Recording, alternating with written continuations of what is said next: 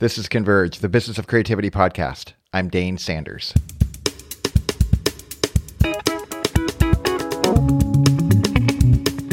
Converge is a show about what it takes to create interesting things. Sometimes our best efforts break down. Other times we create magic. Making something from nothing and shipping it for others to embrace or reject is not for the faint of heart. It's for the brave. Said different, Converge is for you. These conversations with artists and entrepreneurs put real lives on display as they make their best contributions to a world in need. With each episode, you'll get the chance to consider new ways to live and work in the creative economy. Converge is made possible thanks to Cantilever.co. Cantilever is a web design and development consultancy serving clients who want better results online.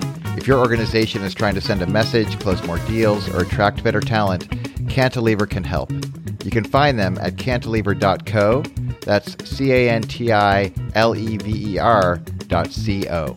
Converge is also made possible thanks to TellMeYourDreams.com. They help your employees love their job. To find out more about how TMYD can help your organization attract, engage, and retain the best talent, and see a great example of Cantilever's work, head over to TellMeYourDreams.com. The impact of the internet on our modern lives is unmistakable. But what exactly have we learned? It's not new to us anymore. And after a couple of decades, it's fair to say it's matured. Despite the fact that there's a whole generation who grew up with it, I'm not convinced we're very skilled as a culture at best online practices.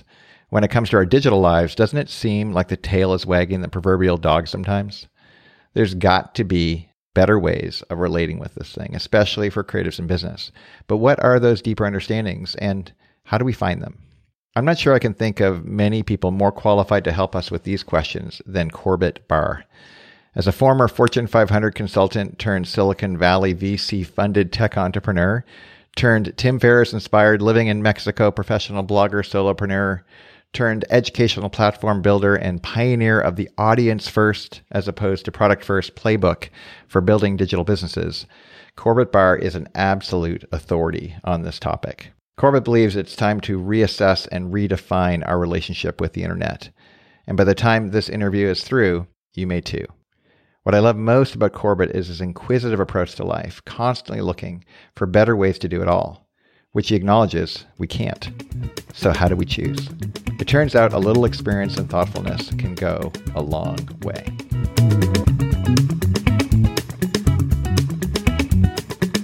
Corbett Barr, welcome to Converge. Dane, thank you so much. I'm honored to be here. I'm so excited. I've been kind of nervous, overly preparing. This is that kind of conversation for me, mainly because I know what you've been doing for the last decade plus, and some of my listeners don't. So I'm wondering if you could get folks up to speed as to what brings you to today. Okay. It's a big question.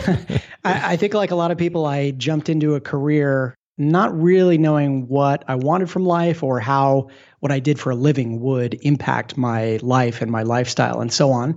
I just knew that I wanted to make some money and be useful in some way. Found myself working in Fortune 500 companies as a consultant. At some point, just kind of realized that I wasn't going to be fulfilled by helping yet another massive corporation get like just a tiny, tiny percentage point more efficient because of the work that I was doing.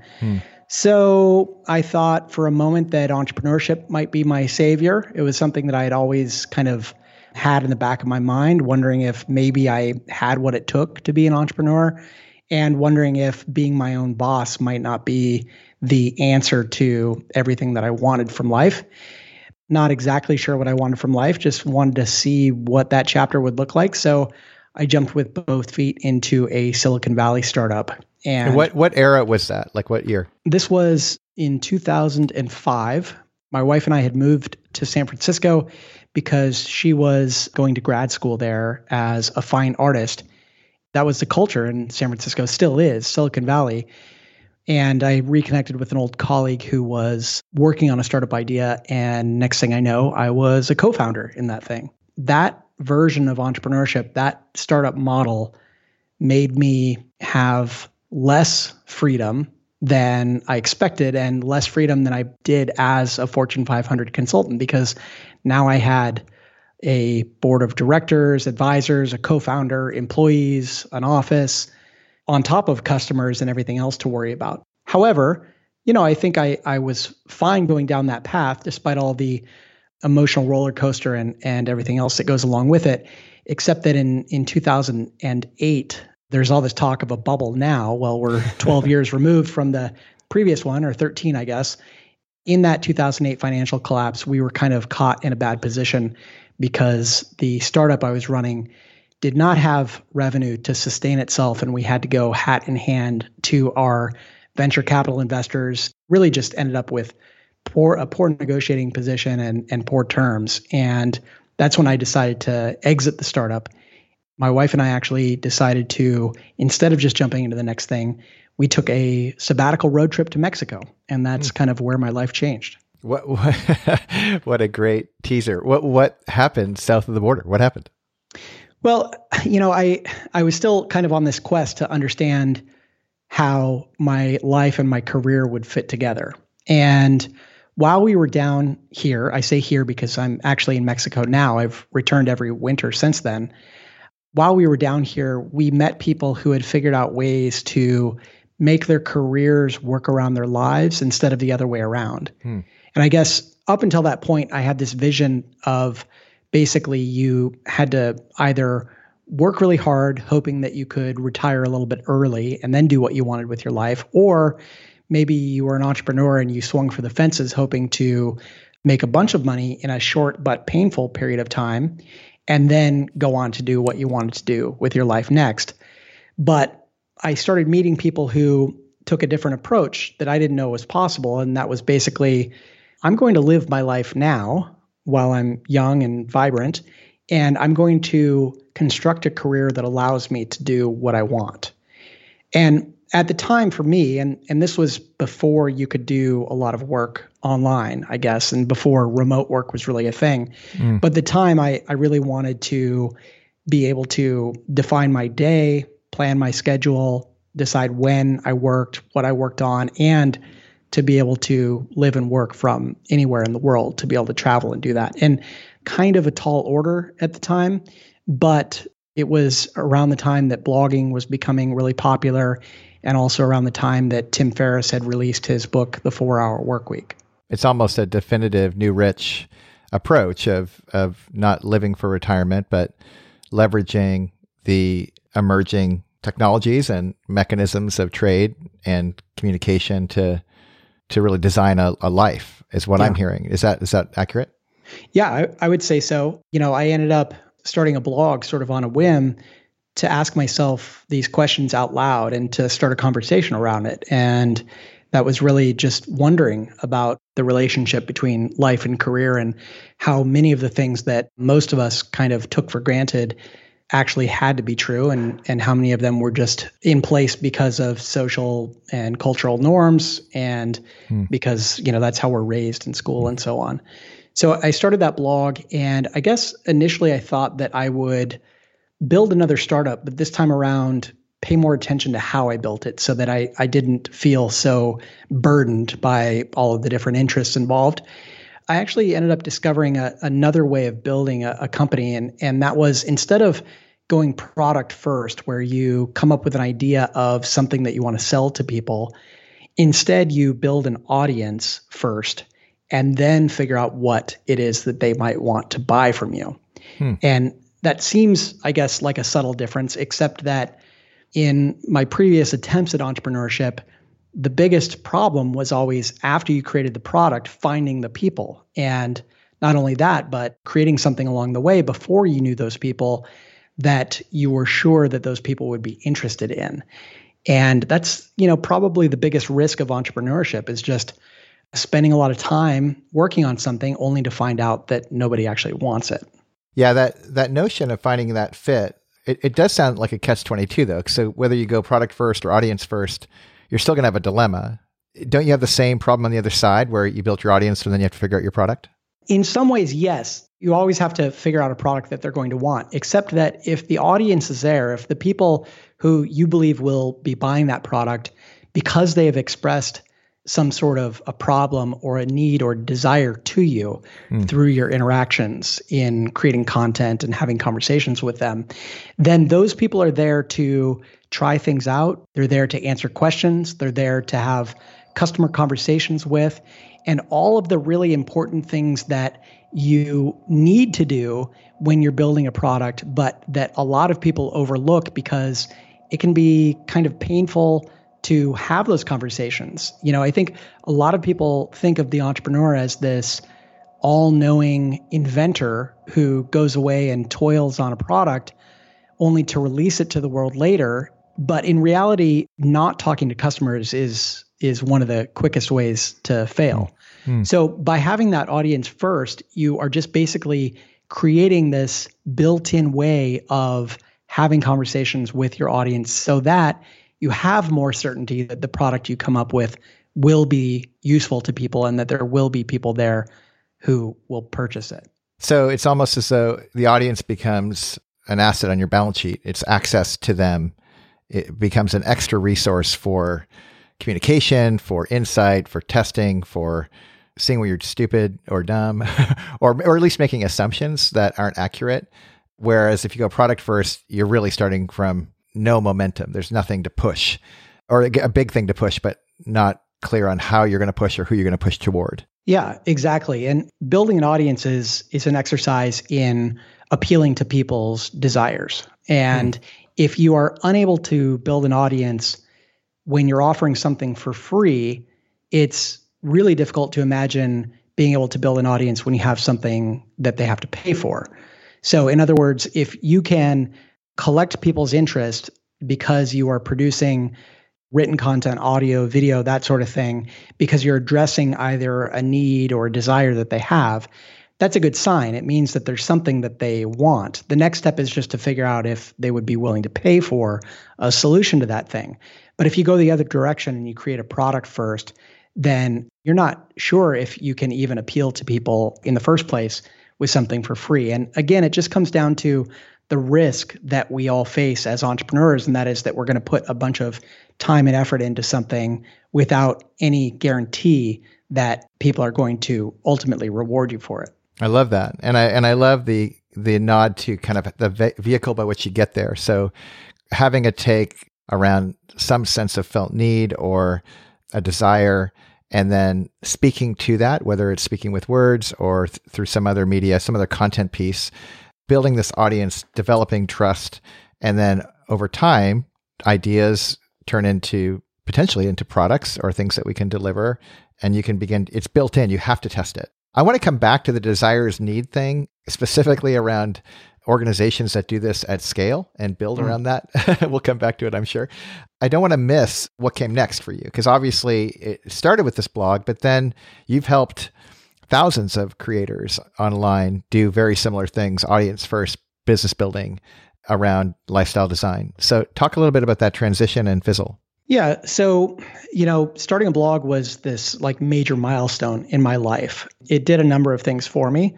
Of course, building an audience is one of the most important results of it. And I was surprised that I was able to build an audience and learn about all kinds of things like search engine optimization and so on. But it also really just allowed me to explore writing, which is something I had, done in a business and in a school sense, but never for myself. And also, writing has this ability to really make you crystallize your thoughts and go a lot deeper on a particular topic than you would if you were just having the occasional conversation with someone. So I am forever grateful that I discovered blogging because of my connection to writing and also because of my ability to build an audience there. When you say you were surprised, I'm surprised that you were surprised. I mean, way before you were blogging, you were a charismatic individual that people paid attention to. So I know that I'm in a lot of conversations with my listeners who tell me that maybe they're more introverted, or they're like, why would anyone care about what I have to say? Or why would I want to create something and get rejected? But I'm surprised to hear you say that. It's all about scale. It's one thing to be able to have a conversation with a few people. It's yet another to speak on a stage, of course, and to try to captivate several hundred people. But with a blog, over time, I've been able to reach millions of people between blogging and podcasting and producing videos and so on. And so I think that that level of scale kind of surprised me. We were still living in the age of gatekeepers, where most people who had some sort of public persona were there because they operated within the TV networks or the publishing networks or whatever it was that held the keys to the audience. And you basically had to shop around a proposal for some sort of media that you wanted to publish. And that idea of going direct to an audience is only 15 years old or so at this point, and to be able to do it at scale. So I think now we sort of take that for granted, but it is a modern miracle. Yeah. It's so funny. The other night, my wife and I watched Julie and Julia, the Julia Childs movie. Do you remember that from a million years ago? Yep. And it was such a treat to go back and watch it. But I'm so curious, first of all, to go back and see that modern miracle that you're describing. Now we do take it for granted. And now there are millions of people who are communicating online through various mediums.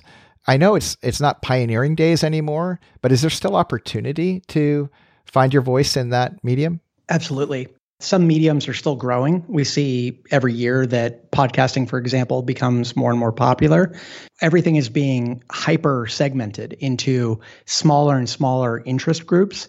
And that's great because it means that if there's something that you're into, you no longer have to be satisfied with just the 3 network channels that are showing very vanilla sort of sitcoms to everyone at the same time. You can find something that appeals to you specifically, but it also means that each of us is able to follow our curiosity and really dig deep into the dark corners of our interests and bring those to light. And it's likely that we will find other people online who are also interested in those things.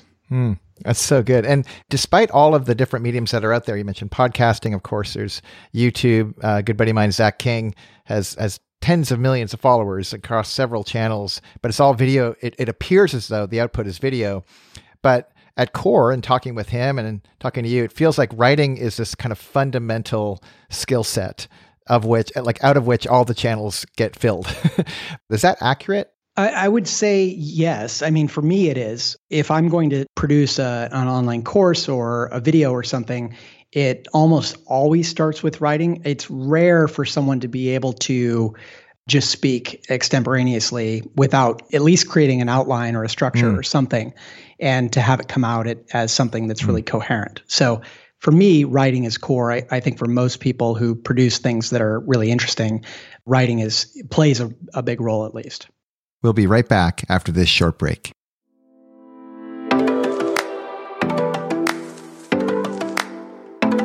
Ty, you and I have talked about what you're trying to do with your customers, and you've described Cantilever as a hospitality company, and you make websites. What does that even mean?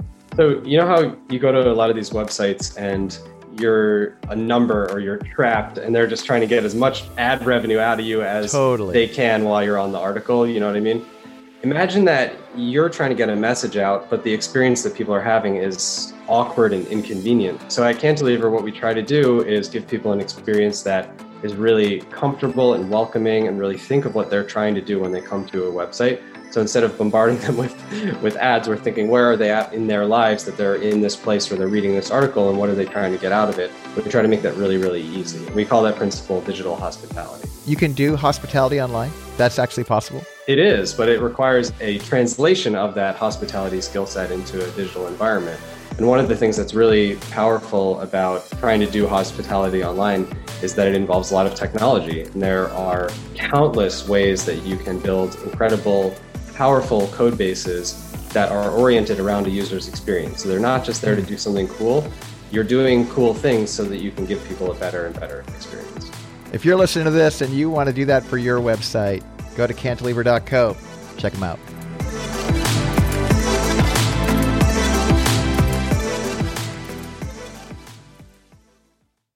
But then you spend a lot of time in partnership with our friend, common friend, Chase Reeves, and a team of folks really helping thousands of brands go and do likewise. I want to hear more about Fizzle and that project. Yeah. So Fizzle is basically a training library, coaching and community for entrepreneurs that we've run since 2013. The thing is, it has served thousands and thousands of people over the years. And it has become this amazing project. But it started very simply in that I just created an online course, a single online course back in 2010. And this was before there was course software out there. It was before. No Kajabi. Yeah, no Kajabi, no Right. Teachable, Right. nothing like that. No learning management system. So you really just kind of had to roll your own. And it was at a time when a lot of people were writing things called ebooks, which was basically just a way to sell a book online. But I took what I thought might be an ebook and turned it into an online course, which really was just written content with a little bit of audio bonus thrown in there. There wasn't even video in it at the time. But from there, I ended up creating more courses and just wanted to pull them all together in one place to make it a bit of a coherent journey that people could go on if they were working towards entrepreneurship. And so that I didn't necessarily have to create all of the material myself. I could involve other instructors and so on. And that's what ended up becoming Fizzle. Since then, we've produced hundreds of hours of video. And as I said, we've served thousands of Yeah, it's amazing. It's an amazing resource. And it is that combination of best practices learned through a combination of trial and error and just being in the thick of it. Even that it was a throwaway line, but 2013 is like, what is that in internet years to now? Like a billion years? Like it feels like that is an extraordinarily long period of time where you would develop a world-class set of expertise that you have been sharing, and you do it with personality and fun, and it's just entertaining. I've been shocked, even just your podcast, I've been shocked to see myself listening for as long as I do, mainly because I just want to listen to you. Like I'm just drawn into the dialogue. But in that, 2013 and 2021 are different planets, and the world has changed a lot. And you have reset recently in how you're relating with the internet. I'm wondering if you could just talk a little bit about that and some of the why behind it. Yeah, and you're right. Internet years are long. You try a lot of things because you never know which are going to pay off and which aren't. I ended up with what I felt like was digital baggage. And this is just cruft, things that are out there that maybe you thought would serve a purpose, but didn't. And yet they still just exist. And I think that it's only recently that every little thing we've uttered has existed online for the entire world to see. And the idea that it should exist forever in that form is very unnatural in a human way. Throughout human history, of course, we have produced things that we expect to live for a very long time. Think about art and books and so on. But those were finished products. Those are things that people put a lot of thought and effort into, and they meant for it to stand the test of time. If you're putting together a 700-page book and publishing it in a physical form, you expect that it is going to be available for a very long time. If you wake up in the middle of the night and blurt something out on Facebook, you don't necessarily expect that that's going to exist forever, nor should it. But in its default form, it does, because these things don't expire. So I had just started feeling like I needed some mental space. And one of the ways that I decided to create that mental space was by removing a huge chunk of the things that I had produced over the years that I didn't feel was particularly noteworthy or serving a current purpose. And I also closed a number of accounts, social media accounts specifically, that I didn't necessarily enjoy spending time on. I would say I am really grateful for doing that because it opened up this sense of possibility that I hadn't felt for a while, almost like, I'm not beholden to those things anymore, and I can make some new decisions and set some new direction. Almost that feeling that you got back when we used to all work in regular careers between jobs. When you left a job and you weren't yet started on your new one, you felt this like enormous sense of freedom between the two because that old stuff wasn't my problem anymore. I think online we're lacking that in a lot of ways because it's just one continuous fluid existence, sort of creating this artificial separation I was able to gain some of that feeling of freedom that I hadn't had in quite a while. Powerful. It's funny, my own existential experience when I think about giving up certain channels, not with like millions of followers, but not an insignificant number of folks who are tuned in, it feels existentially scary to cut off from those channels. It feels, at least to me, if I'm honest. Did you, and you have significant folks tuned in to you, did that feel nerve-wracking to you at all? Absolutely. And I think that's, maybe what kept me and what keeps so many people around long after they stop feeling many benefits from being on those platforms. And that's just the fear of missing out on conversations that are happening, missing out on connections that you have, and of doing some damage either to your social standing, your reputation, or your business. And, those are legitimate concerns. I didn't do this. I had been thinking about leaving several platforms for a very long time, for years, and didn't find the courage to do it until I started diving a lot deeper. And some of this, for folks who are listening to tune into, if you haven't already, I mean, most humans, I think, who are online have seen The Social Dilemma. But if you saw it and then kind of forgot about it, it might be worth a refresher. It's a fantastic documentary with some fantastic authoritative voices on there that are worth paying attention to. And for me, at least, that kind of motivated it. But I want to go back to something you said early in this conversation, which is when you were blogging and you were building audience first and you were thinking about what are the desires and needs of these people who are generously tuned in to me, what might they pay for? What kind of a product would I create? That sounds ominously close to some of the motivation behind some of these big platforms. Like they're interested in desires and needs. And can you talk a little bit about maybe ways that you think independents can do that differently than organizations that are peddling to advertisers? Well, yeah. I mean, I think every monetary transaction is based on some sort of a need or desire that's being fulfilled. So if you're going to earn a living, you're going to be in that need/desire business. It just depends on how you leverage it, I would say. As an individual creator, you have all kinds of freedom in the decisions that you make and how you want to serve your customers and what actions you want to take. I mean, it comes down to some simple things like on your website, do you want to have a bunch of pop-ups show up when someone visits your blog to try to capture their email address? And there are tons of little decisions like that you can make that can either represent your business interests or they can represent the world in which you want to live. I don't see any ill effect to my business not being on those platforms. And I think you can put energy into other platforms and receive similar benefits. For example, podcasting, email, RSS, your own website, these are all protocols and these are all places that you can own the relationship with your customer without having an intermediary involved, without having someone who owns the platform. And I would rather spend my time building up those things if the benefits are going to be similar than spending time building someone else's walled garden. Are you on any channels? I am. I'm currently on Twitter, and that's just because I'm taking baby steps. I'm not saying that I will always be there.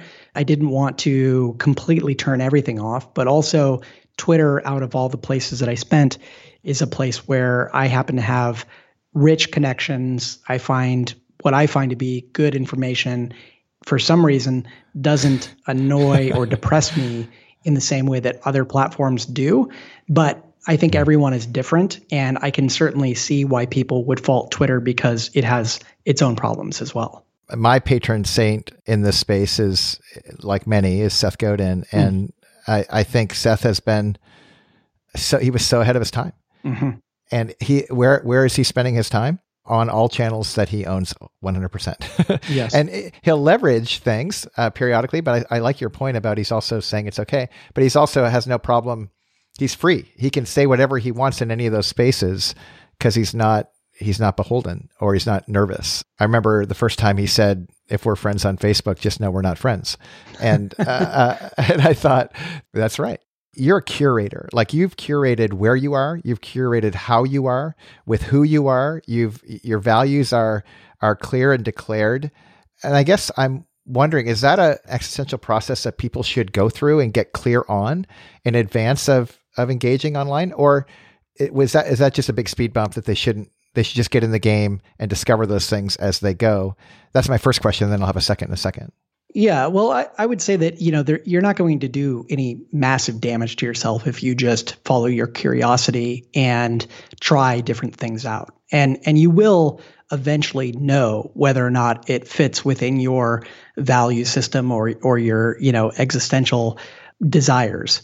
It's okay just to follow your curiosity. I also really want people to know that they don't have to do anything. You can succeed following your own path.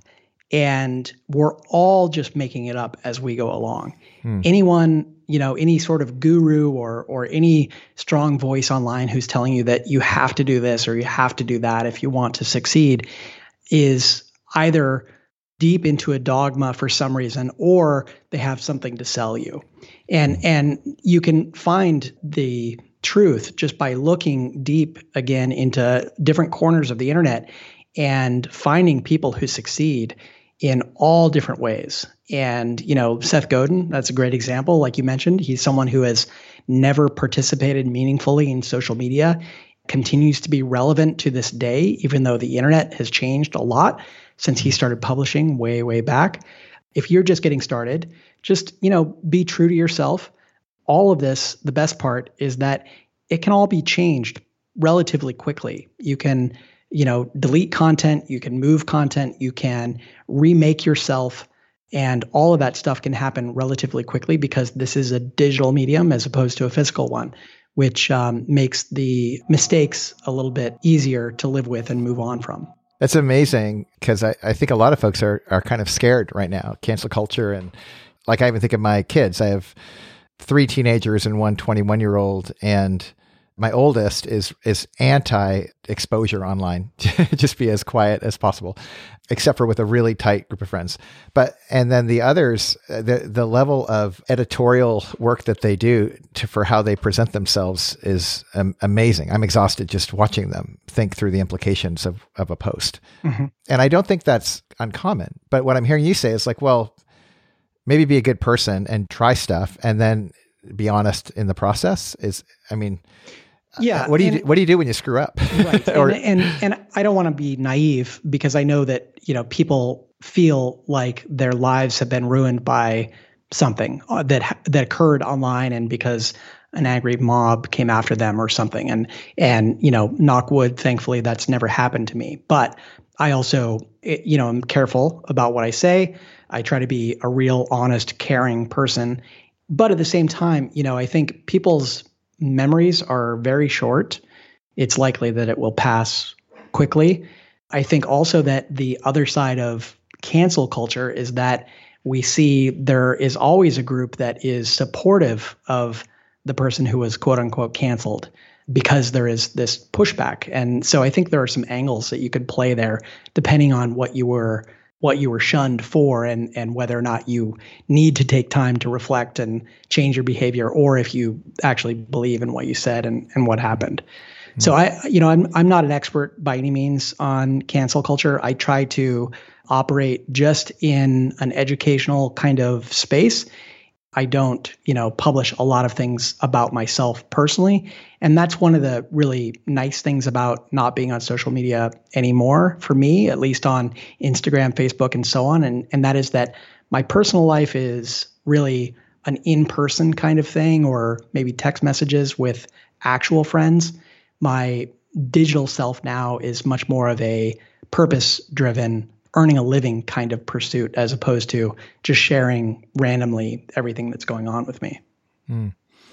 Well, I think one of the reasons why, friends who are listening, that I would strongly encourage you to go to corbettbarr.com and tune into some of the means by which you can be around Corbett, is because not only is he interested in being real, honest, and caring online, that's a reflection of him being real, honest, and caring in reality, in the physical reality. And of course, Fizzle.co and any other places.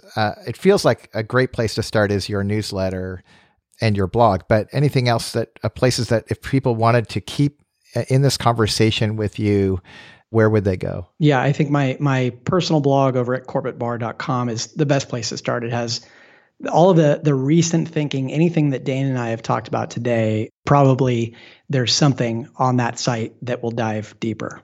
Well, I am so grateful, man, and just respect the hell out of you, man, for what you have done and the work you've done and the way in which you are willing to share.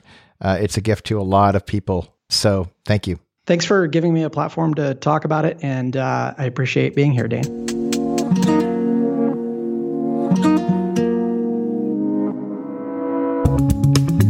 This was episode 2, season 6 of the Business of Creativity podcast. Converge is made possible thanks to Cantilever.co and TellMeYourDreams.com. For all our past evergreen episodes with guests like Seth Godin, James Clear, Ann Handley, Ryan Holiday, Jazz Ampafar, Donald Miller, Mike McAllowitz, Sarah Green Carmichael, Brad Montague, Kevin Kelly, Todd Henry, Scott Stratton, Chase Reeves, Gretchen Rubin, Chris Guillebeau, Starlee Kine, and more, go to convergepodcast.com. If you like what you hear, please share with a friend. See you next time.